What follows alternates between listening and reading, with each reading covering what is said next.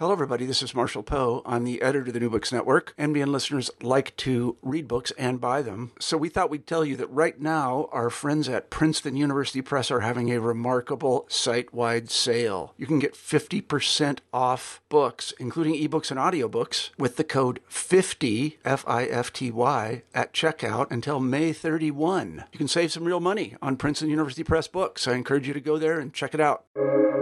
Welcome to the New Books Network. Hello, and welcome to New Books in Music, a channel on the New Books Network. I'm Kristen Turner, and my guest today is Andrea Bohlman, author of Musical Solidarities, Political Action and Music in Late 20th Century Poland, published by Oxford University Press. In 1980, a group of Polish shipyard workers created a new trade union called Solidarity. Just 10 years later, one of its founders, Lech Walesa, was elected president of Poland. Bohlman examines the music of dissension and protest during this turbulent decade in Polish history. But this book is no simple retelling of significant events or an examination of important political anthems, although, of course, she does this as well. Instead, she grounds her study in the media networks and material culture by which music circulated throughout Poland and internationally, from state-sanctioned art music festivals to clandestine recordings distributed via cassette tapes. She considers how different kinds of music contributed to the civil resilience of a country under martial law, while at the same time amplifying and narrating the Solidarity movement and its leaders. Hello, Andrea. It's great to have you on New Books in Music today. Thank you so much for having me, Kristen. So how did you come by this topic? As you note in your book, Poland is a pretty unusual country for European and North American musicologists to study. And in fact, there's not even that much about the history of Poland in English. So how did you come to this area to focus on as you worked on the larger topic of music and politics? I really got interested in studying the cultural history of music in Polish lands through an interest actually in socialism, in music and socialism, in how artists, composers, politicians, organizers thought that a political ideology like socialism might affect or even inspire changes in musical life. So actually, when I was a student, one of the things I was doing is thinking about this more comparatively. I was interested in projects in the United States that were driven by passionate socialist commitments. I was interested in the way in which East German and West German history during the Cold War really diverged. And I was interested in thinking about how the different countries of what we tend to think of as East Central Europe, how they have different musical histories during the Cold War. This is kind of like almost a sort of scientific approach where I'm thinking like, oh, let's run these different case studies and compare them and see what factors produce what different outcomes. This is pretty naive and foolish of me. Maybe if I wanted to be kind to my past self, I might say ambitious. But it was, as you say, like kind of a response to the way in which Western European narratives of music history dominate not just music historiography, but also how we think about Western music historiography generally. So we think about the United States as in the shadow of Western Europe, in the process sort of placing Eastern Europe on the periphery as well. And you can think about the ways in which like early recordings in the United States called ethnic recordings when they're by Lithuanian Americans and Polish Americans, and not necessarily the case in terms of French Americans and likewise. So I was wanting to kind of challenge that centripetal force of Western Europe and of English language circulations, of let's say even capitalist circulations, thinking about 20th century history. So I had this ambitious project where I was going to do all of these things and learn all of these languages. And I basically just stumbled in Poland because I, first of all, needed to learn a language. And I started there and found myself in this world of archives, stories, sounds, musics that I just hadn't had a lot of exposure to both in my education in the United States and also having studied in Berlin in Germany and outside of London in the United Kingdom after my undergraduate years. So I just felt like my naivete like came back to really, I just saw it and felt like there was a lot to learn and a lot of actually, to use a kind of uncomfortable metaphor, like a lot of uncharted territory, a lot of room for scholarly play, stories that hadn't been told, so they didn't have dominant narratives, at least in music studies. Little did I know that the Polish 1980s and really Polish history during the Cold War in general built up of its own myths and its own hegemonic narratives, and that I would have to learn those in order to figure out where my research, where the stories that I heard from my research associates, how they would play out. So it's kind of coincidence. It's kind of because just from a historian's perspective, Poland has a very special history, as do, of course, most countries during the Cold War, in that music received a lot more wiggle room. That's the easiest way to understand it than a lot of the other countries in which state socialist governments were being established. So the Communist Party sort of agreed with the Composers Union. This is a facile summary, but they agreed with the Polish Composers Union's argument that music didn't have as much political potential or political danger as the other arts. This is in contrast to kind of some of the post Second World War narratives, both in the Soviet Union and in places like West Germany, where a reckoning with the Nazi Party's abuse of music had to happen, and which had very different results for musical styles that were supported by the state. So basically a lot of different genres of music, including American ones or nominally American ones like jazz, and ones that were associated with Central Europe, to which Poland belongs, like the musical avant-garde. These were supported by state institutions. So it meant that there was a kind of different history to uncover Poland as neither West nor East, as a history that's not predictable. At least coming from my certainly biased American perspective, where I'd been fed the Cold War propaganda that everything east of Berlin was behind, backwards, deficient, abject, all of these kind of stories that Americans were told in popular culture, but also in official history books about global culture in the second half of the 20th century that puts Eastern Europe sort of behind the West and helps narrate story of American exceptionalism. Well, before we get into that, actually, because that was one of the things I wanted to talk about, was sort of what you've done to push against that narrative. But maybe first, just to make sure we're all on the same page, could you give us the 2-minute version of the historical context of what was going on in Poland in the period that you were looking at, just to make sure we all know the same thing? Because as you say, we don't talk about Eastern Europe nearly as we should in American historiography, musical or otherwise. And so I'm sure there's some people that will sort of have vaguely heard of this, but don't know any details. Yeah. So we tend to think of the 70s and 80s, 1970s and 80s, that is, as a kind of period of late socialism, where there were waves of economic revitalization in Eastern Europe, where a state-regulated economy started to enable certain aspects of capitalism. For example, there were record labels run by the state, but also department stores. There were where bands had to, or where you could sort of buy competing brands of clothing. There was a general sort of a sense of an everyday that wasn't. How would I describe this? I would say we tend to think when in the United States we think about life under communism in Eastern Europe, we think of rebuilding efforts in the 1950s, of gray days, of empty shelves. In the 1970s, that's no longer the case. There are cherished television programs. There's an investment in mass culture that's not just loaded with state propaganda, but with ideas about entertainment.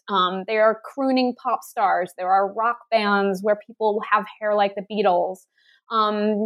There are students studying abroad in exchange programs, both with the Soviet Union and with Western European counterparts. So there's a kind of porosity to the Iron Curtain at this moment in history, as the Soviet Union is seeking out ways to continue to be a stable global superpower. And so in Warsaw, what you have is an increased, not in Warsaw, but rather in Poland, we can think about, I guess you told me 2 minutes. Basically, we can think of this is precisely the environment that allows student movements to get off the ground, especially more mainstream ones that centralize and bring together divergent political opinions against the powers that be. So in this moment, you get increased student engagement, also increased energy from the Catholic Church. One of the most important events in Polish history during the 20th century was the nomination or the selection of Pope John Paul II, who was himself Polish, to lead the Catholic Church, which gave the nation a sense of incredible patriotic pride. It's a nation where 90% of the population identifies as Roman Catholic or identified as Roman Catholic during the Cold War. And so Polish Catholic identity and Polish identity are wound up together, if not in a spiritual way, then at least in a symbolic order for nationalism. So at the beginning of the decade, these student movements, the involvement of the clergy and the Catholic Church in negotiating change, political change, led to an environment filled with interpersonal networks, more creative freedom, a lot of international connections and networks that really paved the way for what would become a decade of incredible change, with highs and lows, where it wasn't always clear that state socialism would come to an end, but it was clear that state socialism was changing and the rules of the game were changing along the way. First with the legalization of the Solidarity trade union, but then as that union was pushed underground during martial law in December 1981, a sort of activated underground or unofficial is the term that's used in the Eastern European context, network of organizers who had decades of experience organizing, communicating, arguing with each other even, and who were invested in protecting, advocating for, and preserving Polish national identity or even national sovereignty or autonomy within a Cold War context in which the nation had been treated very much like a pawn. First, between in the 19th century, three empires, the Habsburg Empire, the Prussian Empire, and the Russian Empire, which had divided up Poland.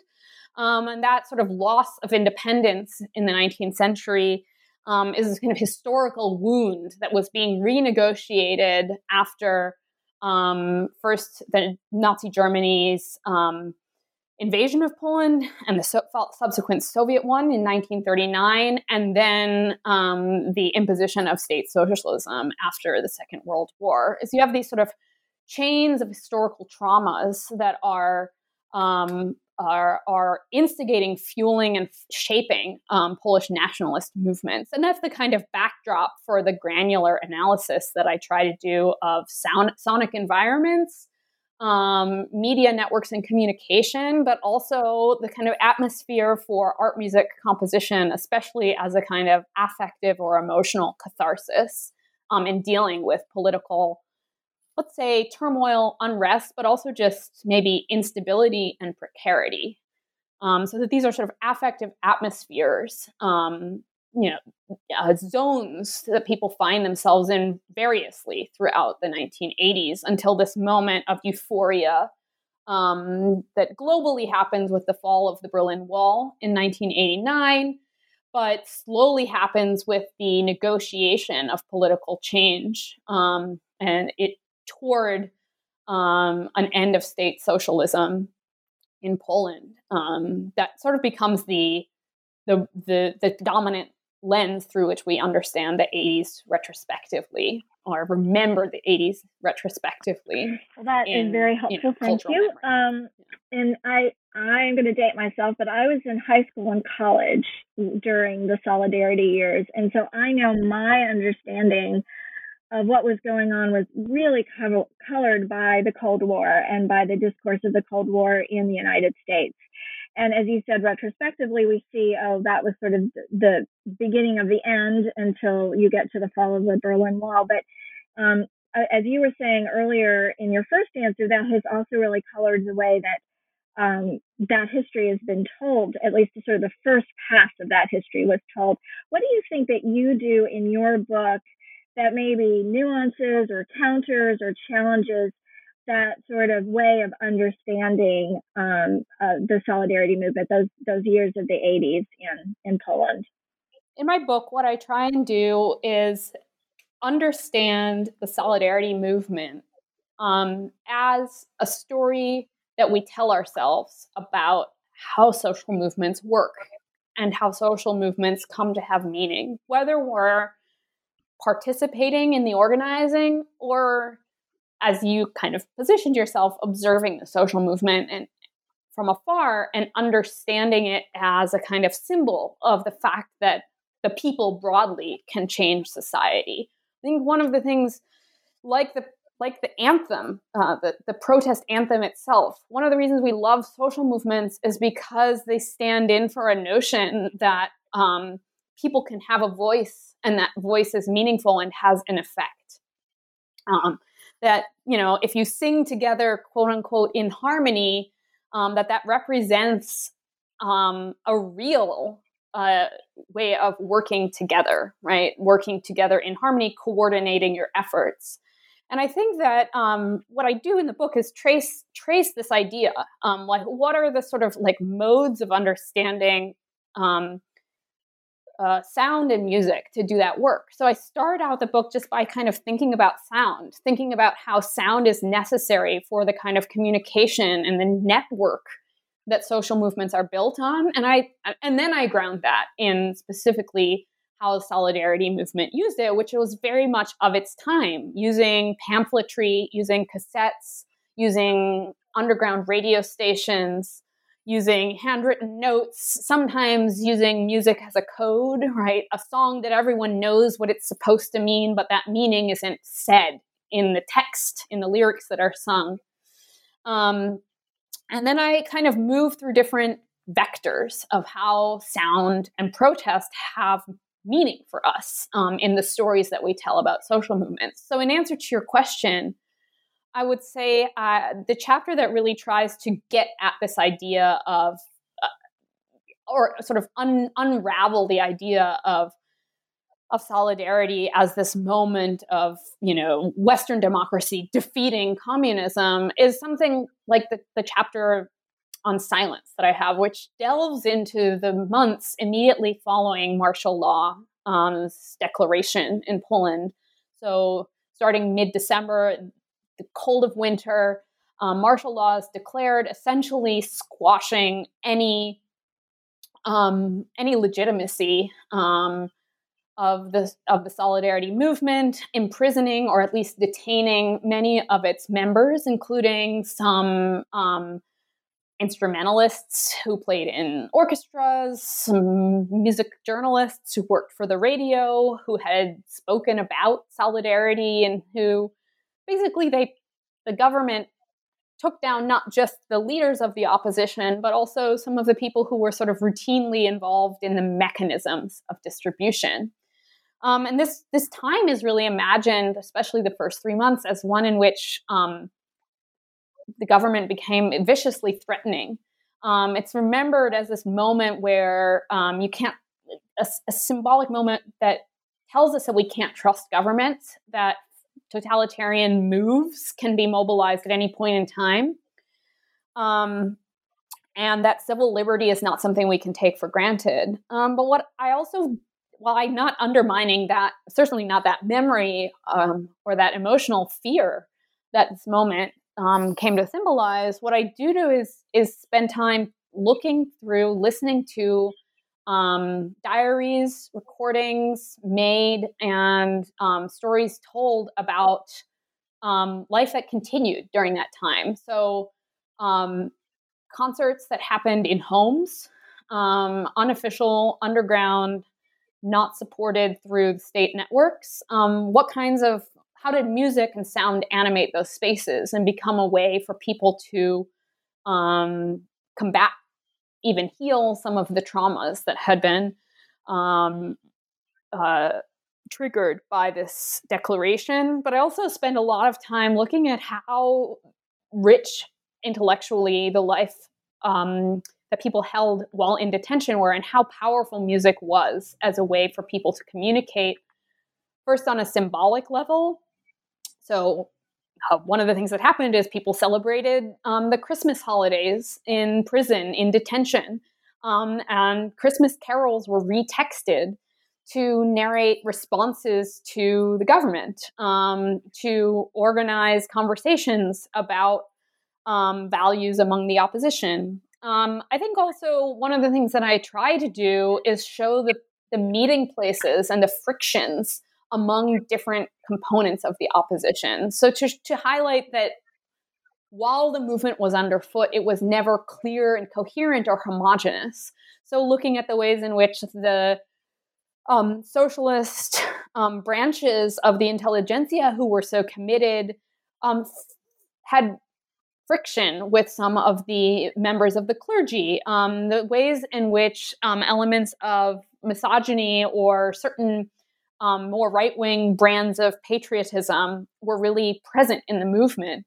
That comes out in the final chapter of my book, which is called Chorus, which shows the way that a chorus doesn't just bring together people in harmony, it also can bring together discordant voices. So I look at a very powerful song in Polish history. It translated into English as God Save Poland, but it's a 19th century hymn that has nationalist undertones, and its text has been changed so many times since the early 19th century, and it was retexted again and sung sort of spontaneously throughout many of the opposition's gatherings with different texts. But it's a hymn about the Virgin Mary, and it's really interesting to see the moments in which it's given a kind of abrasive or almost anti-Semitic language. It's also used and retexted by scouting troops to, negotiate difference among those individuals.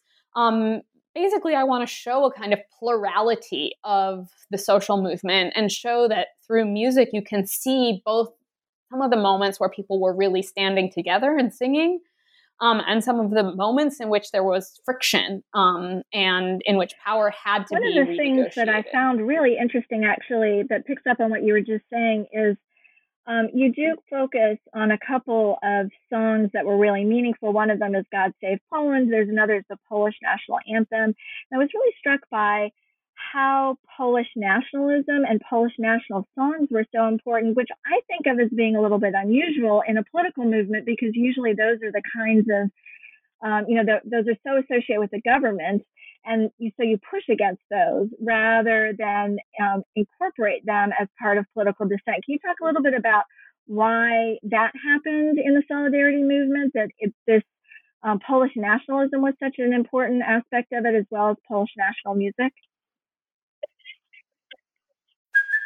Hey, it's Kaylee Cuoco for Priceline. Ready to go to your happy place for a happy price? Well, why didn't you say so? Just download the Priceline app right now and save up to 60% on hotels. So whether it's Cousin Kevin's Kazoo Concert in Kansas City, go Kevin, or Becky's Bachelorette Bash in Bermuda, you never have to miss a trip ever again. So download the Priceline app today. Your savings are waiting. Go to your happy place for a happy price. Go to your happy price, Priceline. That's an interesting perspective. I think that you've put your finger on one of the ways in which my book ends up telling a story that is certainly more mainstream or more top down of the opposition than one might. So there would certainly be ways to look at subcultures, especially there's a whole movement called independent culture that was really skeptical of national symbols, especially as it's kind of easy to imagine from a Western perspective, especially punk groups where student culture, but also kind of a rampant and unsystematic anarchy shaped as just kind of like an affective loudness, let's say. And I purposefully don't integrate those aspects, those subcultures into my book, not because they aren't incredibly important in understanding the sort of rich variety of musics that different groups came to identify with their experience of the 1980s, but because there was never a strategic way that the opposition or the leaders who were, kind of a generation older of the opposition, they could never really respond to those popular musics. They turned more to the popular musics of, say, or the kinds of genres that had been important in Czechoslovakia in the 1960s, but also in France and in the United States in the early 1960s. So things like singer-songwriter music, as well as where you have this idea of like the individual expressing their subjectivity, but also an individual who's a storyteller. So I think one of the things that national music does for the Polish opposition is it tells a story of the Polish nation in which the fact that it is subjugated as a state within the Warsaw Pact doesn't make sense or needs to necessarily come to an end. So the national anthem is itself a song about working towards independence. It's not a song that was written in a moment of Polish independence.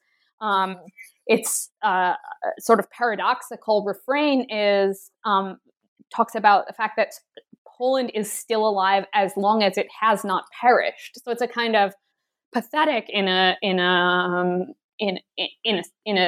sentimental sense of the word national anthem, in that it doesn't come at the moment of triumph, but in this kind of aspirational, or what I describe as at some points in the book as also it's kind of like the upbeat to the moment of political reckoning. So singing that song allows people to draw a connection between themselves as Polish citizens and the very alive and cultural memory moment of that partition of Poland in the 19th century that I mentioned. Other national symbols were important because of the traumatic losses of World War II on Polish lands. It's what historians of Eastern Europe have maybe focused on in their histories of mid-20th century Poland, is the way in which wartime trauma was told or remembered as put in the container of a national trauma in order to kind of obscure or maybe even hide some of the ways in which wartime experiences weren't the same, right? So an assimilated Jewish family that was in hiding during the war oftentimes did not narrate that story, but instead narrated themselves as Polish in the post-war period and clung to some of the same songs and symbols that were so important for the opposition. I think another component of the way that sort of national music plays out here is actually a pride in a lot of the musical material that was produced in Poland in the 19th and 20th century, beginning with the heroic composer who's celebrated both as kind of popular music entertainer, as a performer, Chopin, but also as, of course, artistic genius and inspired poet, whose music has been woven into Polish national identity since the 19th century, but particularly anew in the post-war period in the 1940s and 50s. Celebrating Chopin was always an important part of the soft diplomacy that the People's Republic of Poland, so that's the state socialist government, did. People were also very proud of the Polish musical avant-garde, just as they were proud of the Polish film, especially cinematography, in the communist period, because it had achieved global success. So composers like Krzysztof Penderecki, who just recently passed away at the beginning of the first half of 2020, and Witold Lutosławski, who wrote symphonic works, and Henryk Mikołaj Górecki wrote symphonic works that were played by the world's top orchestras and beloved by Western audiences. Górecki's Third Symphony is one of the top-selling commercial recordings of classical music in the 20th century. So there's a way in which these musical celebrities are really important because they put Poland on the map. And so one of the things that I wrestle with is the way that both some of the people I spoke with in Poland are eager to understand the relationship between these notable and notorious musicians and the opposition. So they want to know what their musical heroes are thinking politically. But I'm also interested in how, music critics in the United States and in the UK and in Germany tell stories about Polish protest by writing about the music that they know. And interestingly, they don't care to engage with Polish popular musics. Probably there's a kind of facile explanation for that, which is a language barrier. I think within Poland, especially among the intelligentsia, so in urban contexts, at universities, student culture, but also within the artists' organizations that I'm talking about, there's just an incredible division between composed art music and other musics. There's an incredible hierarchy that really, at a certain point, considers things like symphonies music, but songs, especially sung poetry, not music. That is considered kind of, first and foremost, poetic, literary form of expression. And one of the things that's probably not clear to US audiences, maybe less sensical, is that it was actually poets and writers who were under some of the most scrutiny from this Polish state, which meant that there was kind of a disconnect between the social communities of the literary scene and the music scene, even though they were, of course, friends and artistic collaborators. But in terms of political collaborations, a lot more figures in the literary world were under scrutiny, and then as a result, kind of went out on a limb and participated in the Solidarity movement than musicians who tended to stand back, especially those sort of global success stories who I mentioned. There were, of course, many students, many more experimental composers, also composers abroad who who used their musical compositions to try and, as members of the diaspora, emotionally work through a relationship to their homeland by writing about solidarity or writing about some of the events of solidarity. But it's an interesting question to think about it in terms of like, what is national music? I write at one point about a symphony called the Polish Symphony, which incorporates some of these hymns from the Catholic Church, specifically Polish hymns, Polish resistance songs from World War II, these kinds of things. That kind of composition seems very, very much of its moment, very much trying to communicate to an audience that has these older protest songs from the 19th century ringing in their ears, rather than an audience that's looking for new ways of configuring a kind of society or a social enactment of a future in musical genres, such that we see in something like punk or some of the other musical genres that in the UK were associated with political movements for political change in the 1980s. The other thing that struck me, not only about how nationalism was so important, was also how important historical commemoration of one kind or another was to the action of protest. So you talk about how a lot of protest marches, or not a march, but sort of a meet or a gathering of people, was really a small gathering of people who are commemorating some aspect of Polish history. Or several really important events were around the mass commemoration masses for people who had died, or had been murdered by the state. So strikers who were killed in 1970 by police, or Jerzy Papauszko, who was a priest who was murdered by the security services.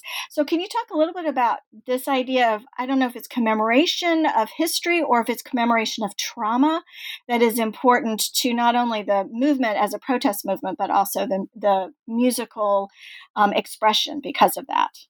Yeah, I think that we tend to, as this is kind of getting back to like, why do we tell stories about music and protest? Why is it so important to affirm for ourselves, either as people living in the 21st century in a time of global instability and national precarity, a time when inequalities are more visible than ever?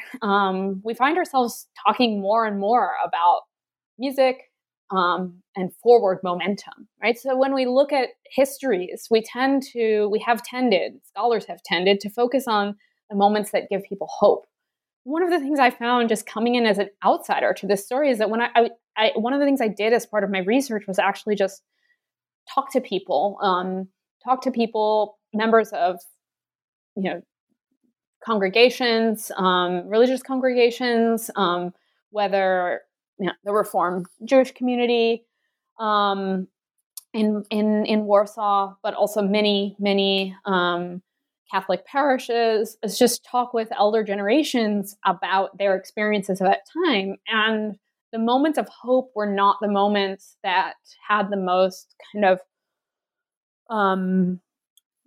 weight in their memories of this time. Now, of course, that's in part a product of when I was doing my research in 2009, 2010, 2011, when actually while I was living in Warsaw, there was a plane crash in which over 90 governmental dignitaries and cultural figures were perished instantly when the plane crashed in Smolensk in Ukraine. And this was experienced again as a trauma, one that cast the Polish nation, and especially sort of like its capacity to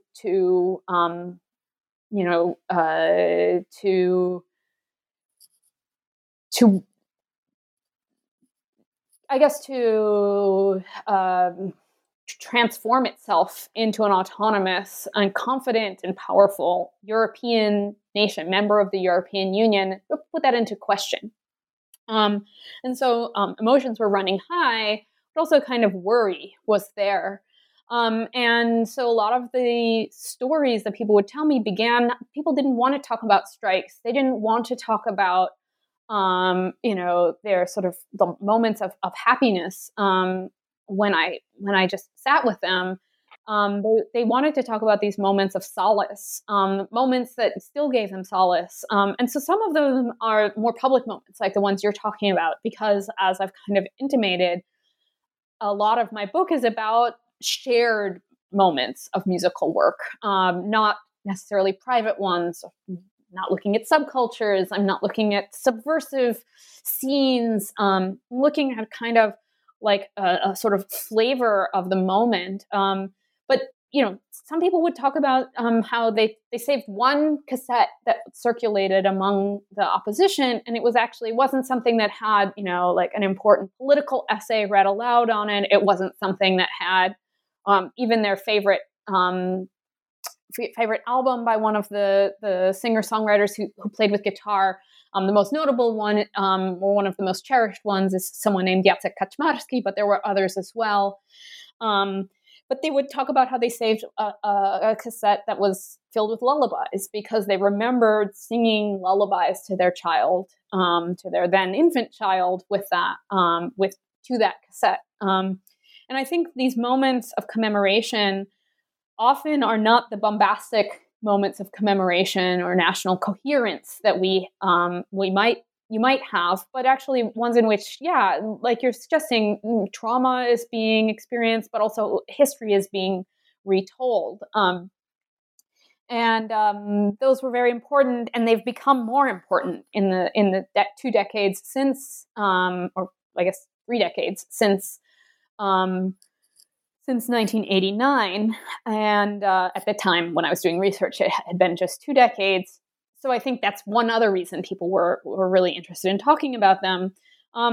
So the death of Father Jerzy Popiełuszko, which was at the hands of 2 agents of the Polish secret police, was an incredibly important moment for to a shared moment of national loss.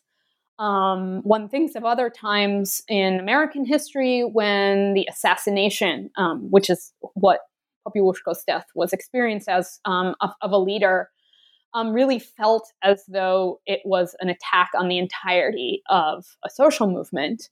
And Popiełuszko had been important, actually not precisely because he wasn't a major figure in the Polish Catholic Church. He was a priest who was a kind of everyman. He had a rural upbringing, which allowed non-urban Catholics to relate to him. He traveled around the country in a car after the formation of the Solidarity Union, holding sermons to workers on strike, to offering solidarity in the form of worship. And so in a way, he was repeating, Catholic liturgy is built on all kinds of structures of ritual repetition. And his work was a part of that, a kind of continuation of the normal of what's needed for human survival among faith communities. And he was a rather young person. And so he symbolized for many people,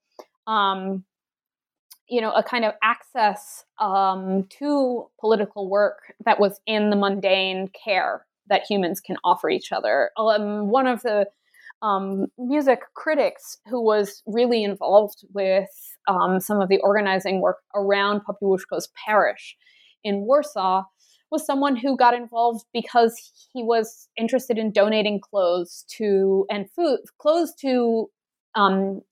detained prisoners, but also food to the families that had been left behind when organizers were arrested. So it's not sort of heroic political work that comes in the dreaming up of ideas for political change, but it's a mutual aid network driven by the Catholic Church. And people felt there was a kind of humility to his person that was captured most in his voice, which was kind of unremarkable. He was bad at singing. The chant of Catholic services is not designed or it's not even theologically sort of interpreted as something where beauty or aesthetic evaluation is at stake. But it became an access to both God and Popiełuszko's model of personhood. So when he was assassinated by members of the Secret Service, and he disappeared for a while and his fate was unknown, it kind of gashed open this huge wound that people experienced as their own. But that also meant it kind of called into question, like, what are the sort of bare acts of humanity why are those subject to violence? He was seen as a kind of nonpartisan activist, if you will. And I think when people were writing pieces about him, singing songs in commemoration of him, reenacting his masses that he held, holding vigil rather, to mark the month since his loss, I think they were striving to work toward a kind of normalcy and to keep the community that his work had helped form alive. And so in a way, it's sort of hard to say, oh, like this can be captured in, in something like it kind of can't be reproduced. It's so contextually specific. And I think that that's one of the reasons that it offered sort of care to people at the time. And it's through that embodied experience, which kind of continues. There are still masses held in his honor, mostly older individuals who would have been at least alive during the time of his original or of his work. They continue into the present. They're pushed and pulled in all sorts of new political directions, but they continue the memories of his voice, even listening to his voice again or imagining his voice to be comforting still. These are all ways in which political work can extend care. That is something like, the work of mourning, as you mentioned, in terms of offering people sort of catharsis and calm, rather than, moments of defiance and strength, right? So there's a kind of way in which what I found in noting the power of commemoration is not just the moments of sort of like national pride, but moments in which national vulnerability was communicated, rearticulated, even sensationalized, I will say, used not always toward inclusive ends, because of course an emphasis on the Catholic Church is not something that can necessarily, can also, but invite anyone to feel represented and heard and cared for. One other aspect of it that I wanted to bring out, and since we're getting close towards the end of our time together, I'll make this my last question. But I was struck by how some of the music you were talking about and some of the ways of demonstrating was just really sarcastic. There's a lot of sort of, maybe it's cynicism or political satire going on, to the point where it felt sort of almost punkish to me. It reminded me maybe of Pussy Riot a little bit, which is, of course, I don't know if you call it a music group or a political collective of women in Russia that have engaged in political work. And I wonder if you could talk a little bit about that aspect of it, that is not this sort of trauma or commemoration aspect. It's not the national aspect, but another way of communicating their ideas.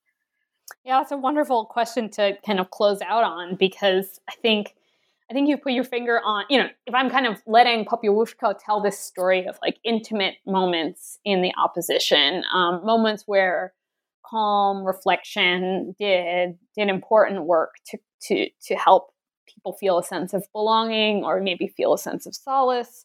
I think that there are other ways in which intimacy is enacted in playful and joyful moments. And And I think it does have a lot to do with a culture of irony that comes really, I experience coming from the literary scenes in Polish culture. So I mean, you asked about Pussy Riot, who's, using kind of one of their most, they are both, a sort of musical group, a political group, but I think I think about them as performance artists who identify strongly with visual culture, where you use some of the ideas from pop art, where you take a recognizable symbol and kind of push it to its maximum in order to subvert it. And I think you do see people doing that is, they'll sort of say willfully untrue things they don't believe, with the idea that that they don't mean it. And there's also all kinds of ways in which sarcasm and irony have just been a part of literary writing, humor in Polish modernism, the discourses of Polish modernism, ranging from something that's obviously musical, like cabaret, and there are a number of cabaret songs that become like viscerally important for the movement, not necessarily because they themselves have anything smart or original to critique about the party, but because the function of irony and cynicism, as you point out, in cabaret makes some of those critiques less, it sort of creates an environment in which those critiques naturally move around the ecology. I think also it's a way where language play is a way in which people are using music to do what a sociologist who studied this decade called the use of the symbols of power. Wait, now I'm misquoting it. The power of symbols and the symbols of power. So taking something like this is one of the sort of clever moves of the solidarity movement itself, is taking an idea that's central to Marxism, solidarity, and using it to undo state socialism, which of course is, this is just one iteration of socialism as enacted in a modern nation state, but the idea is still there that, you're kind of undoing the masters, you're using the master's tools to break down the master's house. But I think that, I think there's a kind of jubilant, there's a kind of ephemeral aspect to a lot of these moments of irony that allow some of this polysemic work to happen. So the fact that you can interpret things differently. There are several songs where one artist calls out another artist in the way that we saw in this summer's musical releases in response to, or as a part of and in response to Black Lives Matter, artists sort of evaluating each other's political activism and throwing shade at each other. And that's really going on as well. And it's a part of what gives certain discourses energy. I think that there is a willingness among many of the organizers, especially younger ones who are subjects in my book. There's a willingness to fight and be wrong. There's a willingness to be cantankerous just to cause a scene. And there are musical genres where that really, that kind of provocative aesthetic really works. Punk is one.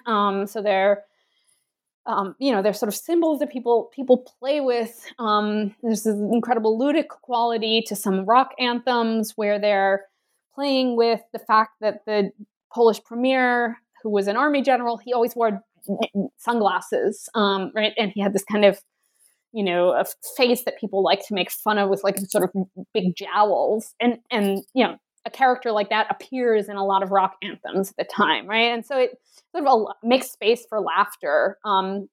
We tend to think of, I think at the end of the day, I do believe that music is really important for political change. I just don't think that, I think there's so much more to it than whether it is part of what can be instrumentalized for for political effect. So I think when we tend to want to know whether or not something actually got the job done, and I don't know that that's the most interesting thing to talk about when we talk about what music does. I think it interacts with social movements in so many different ways. It supports them. It's a foundation of them. It becomes a kind of Achilles heel when you have some of these nationalist symbols obscuring difference, right? Allowing people to imagine that there aren't hierarchies and that that it's an inclusive movement. At the end of the day, Polish nationalism, of course, paves the way for discourses of a nation where Catholicism is the dominant political ideology. So it changes the relationship. It's paved a way for a post-socialist Poland in which Solidarity movement, that is, has paved a way for a post-socialist Poland where many communities are minoritized and there isn't an infrastructure to handle those differences. And many of those seeds were sown by some of the figures in this book who at the time saw themselves as politically left and have moved further and further toward the right. So I think that irony is one of those places where we are challenged as researchers to stop thinking about whether or not we need protest anthems. What it shows is that we need music in many, many different ways, and that political change is not necessarily the result of singing, right? But that singing cannot be sort of extricated from its political contexts. Yes, I completely agree with you. I get very impatient with the question of whether music works as a form of political action. I think that's not a very interesting question. There's so many more interesting things to think about, and as your book does. So I think that is a great way to sort of sum up this very interesting book you've written, and I really appreciate you being here to talk about it. Certainly, it was a huge project for you. You noted that you were doing a lot of your ethnography and interviewing a decade ago. So now that this book is out, what is next on your agenda? So as you've suggested, and I'm so thankful for the care with which you read this, and I have to say, I think you brought it's a delight to talk about this book at a distance from the political moment in which it happened, but also, since it has come out, but it's also really challenging and interesting to talk about it in the current political climate after, sort of uproarious 2020 from the music and politics perspective in North America, among many places. But, one of the things you pointed out right from the beginning is that sort of I became fascinated with media ecology and media networks. I'm as interested in writing about, people in Jordan Hall in Boston listening to some of this music, members of the Polish American community standing up and choreographing and claiming to weep while they listen to some of the music of Solidarity, as I am in, a British artist who makes mostly electronic music, who composed his own track in response to Popiełuszko's death. And so one of the things that I just really, as a researcher, got interested in was how peculiar this history is because of the presence of bountiful archives of magnetic tape, cassette tapes, deposited actually in the Solidarity Trade Union's archive itself, cassette archives curated by activists abroad, especially in emigre communities, people who'd been politically persecuted and had left Poland, but also domestic archives, private archives, people sharing with me, like I mentioned, mixtapes of lullabies, reel-to-reels that have been copied among the opposition itself to keep their own grassroots archive. And so what I'm doing now is kind of following my nose into thinking about what kind of archive magnetic tape is. Not really, I kind of consider this book a treatment of like magnetic tape as an archive for a social movement, but I'm thinking in broader history and thinking about the history of the portability of tape and thinking about music circulation and tape recording. Specifically, I'm researching how it came to be that something like the discipline of ethnomusicology uses tape to do field recording. What is the history of field recording and how is it related to the history of tape recording?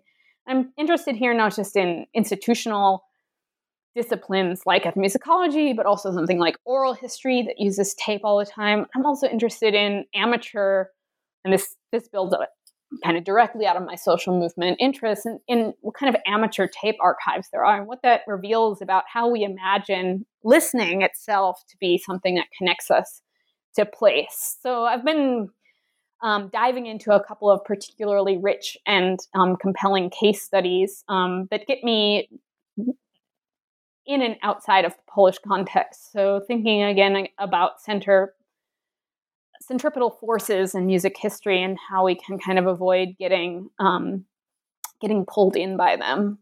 But I'm just enjoying and being challenged by listening as an archival method and how many more questions it offers than answers.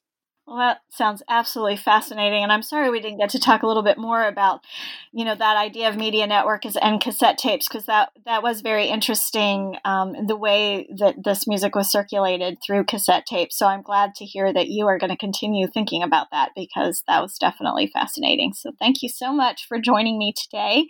My name is Kristen Turner, and this is New Books in Music.